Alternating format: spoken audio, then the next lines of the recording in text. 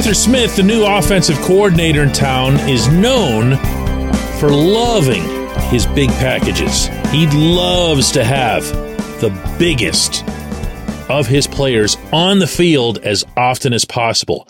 The question, at least one of the early questions, should be, are those guys already here? Good morning to you. Good Thursday morning. I'm Dejan Kovacevic of DK Pittsburgh Sports, and this is Daily Shot of Steelers. It comes your way bright and early every weekday if you're into hockey and or baseball. I also offer Daily Shot podcasts on Penguins and Pirates every day, just like this. 12 personnel, 13 personnel, whichever number you'd prefer to attach to the package that gets put on the field. Smith's history, and by the way, same kind of goes for Mike Tomlin when he's had the players that he's wanted, is that he'd prefer to run the ball, he'd prefer to be physical, in your face, assertive, eating up the clock, and buying as much time and space for the quarterback and the wide receivers to do their thing so that he can generate big plays. So what that means, if you cut it down to the basics, is that he wants to run the ball. He wants to wear you down. And then from there, he wants to kind of catch you off guard. You're huffing and puffing a little bit. The last thing you want to do is be chugging backward to compensate for a 20-yard, 30-yard, or even bigger gain. What gets left out of that mix, not entirely, but for the most part, is the whole West Coast thing. You know, the dink and dunk, the just keep taking one step back, quick drop, slant, boom, 4 yards, 6 yards, whatever it happens to be. But I'm okay with that because as I looked at the Steelers, certainly over the final 4 games, including the playoff in Buffalo, I see an offense that was able to most certainly assert itself with the running game. The numbers speak for themselves, but also was able to take advantage of that. If you think about Mason Rudolph's yardage over those 4 games and ask yourself, even if it's just a pictured in your head, what percentage of that yardage came on significant splash? It was up there.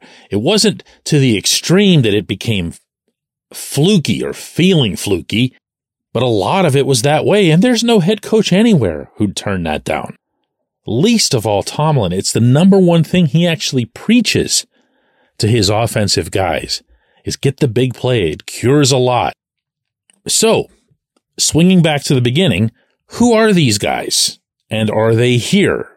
Meaning the big guys. The offensive line, as we've discussed, is still going to be a work in progress this summer. It almost has to be. You have to find another solution for Mason Cole. You have to get Broderick Jones back to the left side. You have to either have Dan Moore learn how to play right tackle or find a right tackle. And then you've got your guards set in Isaac Seumalo and James Daniels.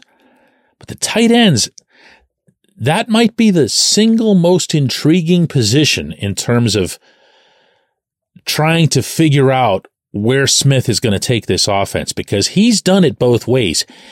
He's used his tight ends, and this has been his leaning, as blockers, as big-time blockers, as 6s and 7s up there on the offensive line.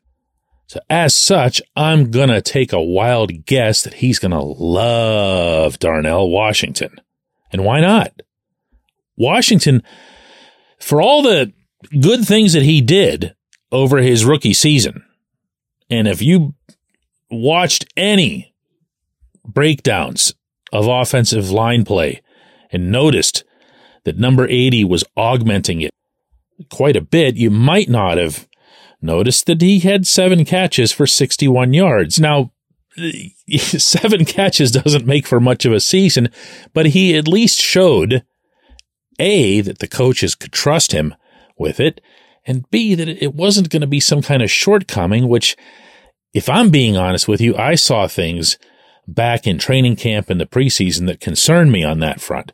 Well, he went out there on Sundays and made the catches he was supposed to make, even though he wasn't tasked with doing so very often. You could argue that it's harder doing it that way. Washington's just a perfect fit for this. Pat Freiermuth, he would not fit with the Smith version that prefers all of his tight ends staying in and just building a wall. But Smith's also overseen offenses where he throws to the tight end quite a bit. That's where Freiermuth would come in because Smith also prefers to throw to his tight ends across the middle.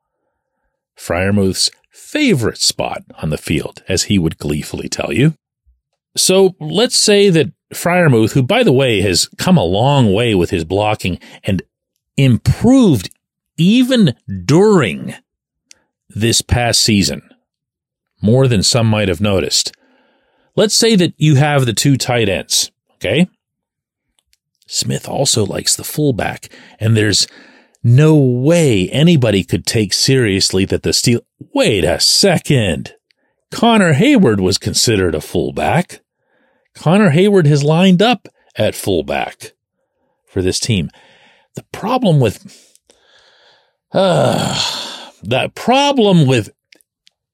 Hayward at fullback is that you just look at him and he doesn't have that Rosie Nix, Tim Lester kind of build where he's going to be knocking people onto their butts, you know?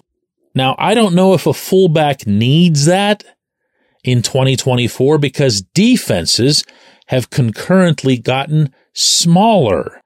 By that, I don't mean the humans, of course. I'm talking about, again, the packages. If you're going against a defense that's got 6 defensive backs on the field, stands to reason they're going to be smaller and easier for any fullback to knock off the path.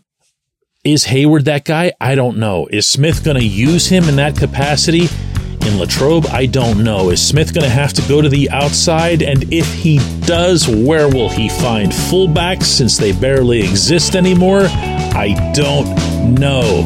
Part of the fun. When we come back, J1Q.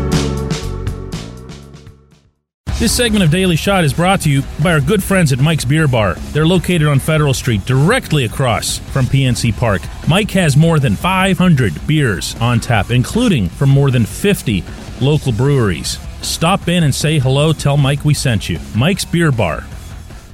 Today's show is sponsored by the Poker Room at Live Casino Pittsburgh. Join them this month for the Daily Hand Hustle promotion where the first 20 hands will win up to $200. Don't miss the Westmoreland 300 Multi-Flight Poker Tournament. That's March 7th through the 10th with a $25,000 guaranteed prize pool. Plus, join live for an $8,000 cash drawing on March 24th at noon. Follow them on X at LivePokerWML. Again, that's at LivePokerWML. Live Casino Pittsburgh, located on Route 30 at the Westmoreland Mall.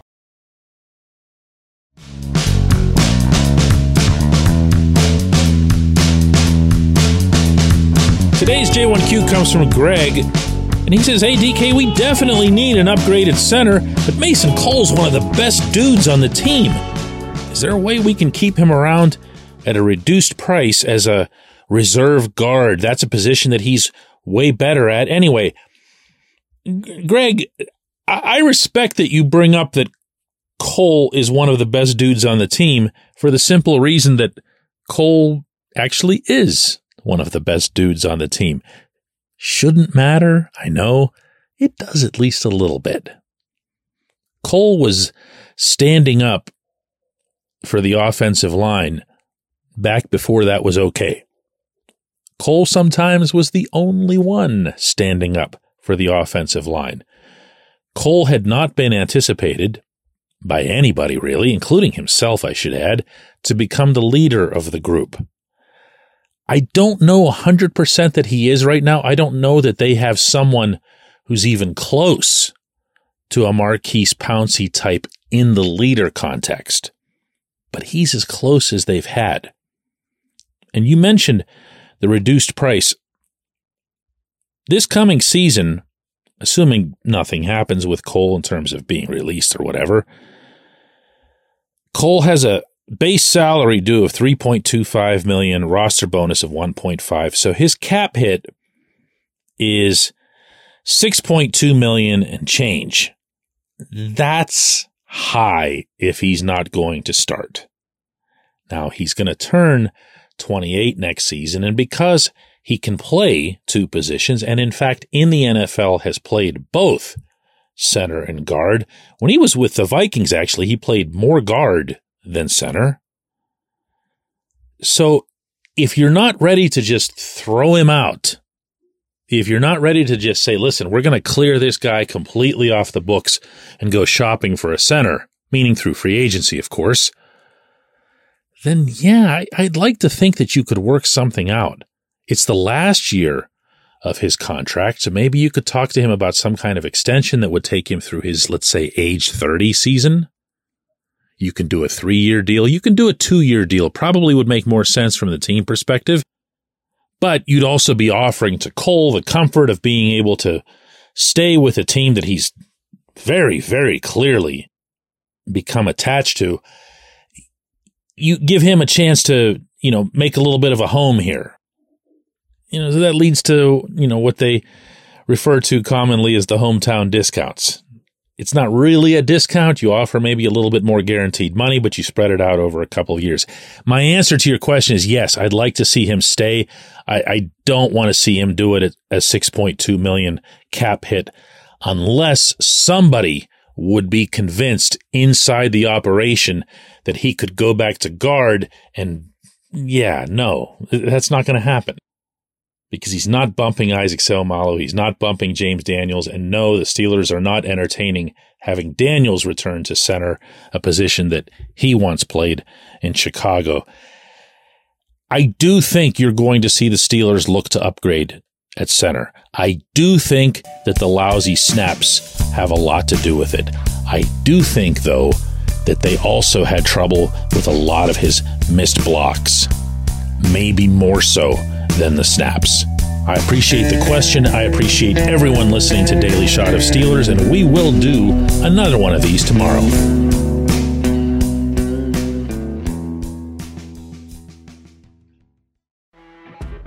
You know when you're listening to a true crime story that has an unbelievable plot twist that makes you stop in your tracks? That's what our podcast, People Are the Worst, brings you with each episode. I'm Rachel. And I'm Rebecca. We're identical twins who love true crime cases that make you say, didn't see that coming, and we hate the people responsible for them. Listen to People Are the Worst now on Apple, Spotify, or wherever you get your podcasts.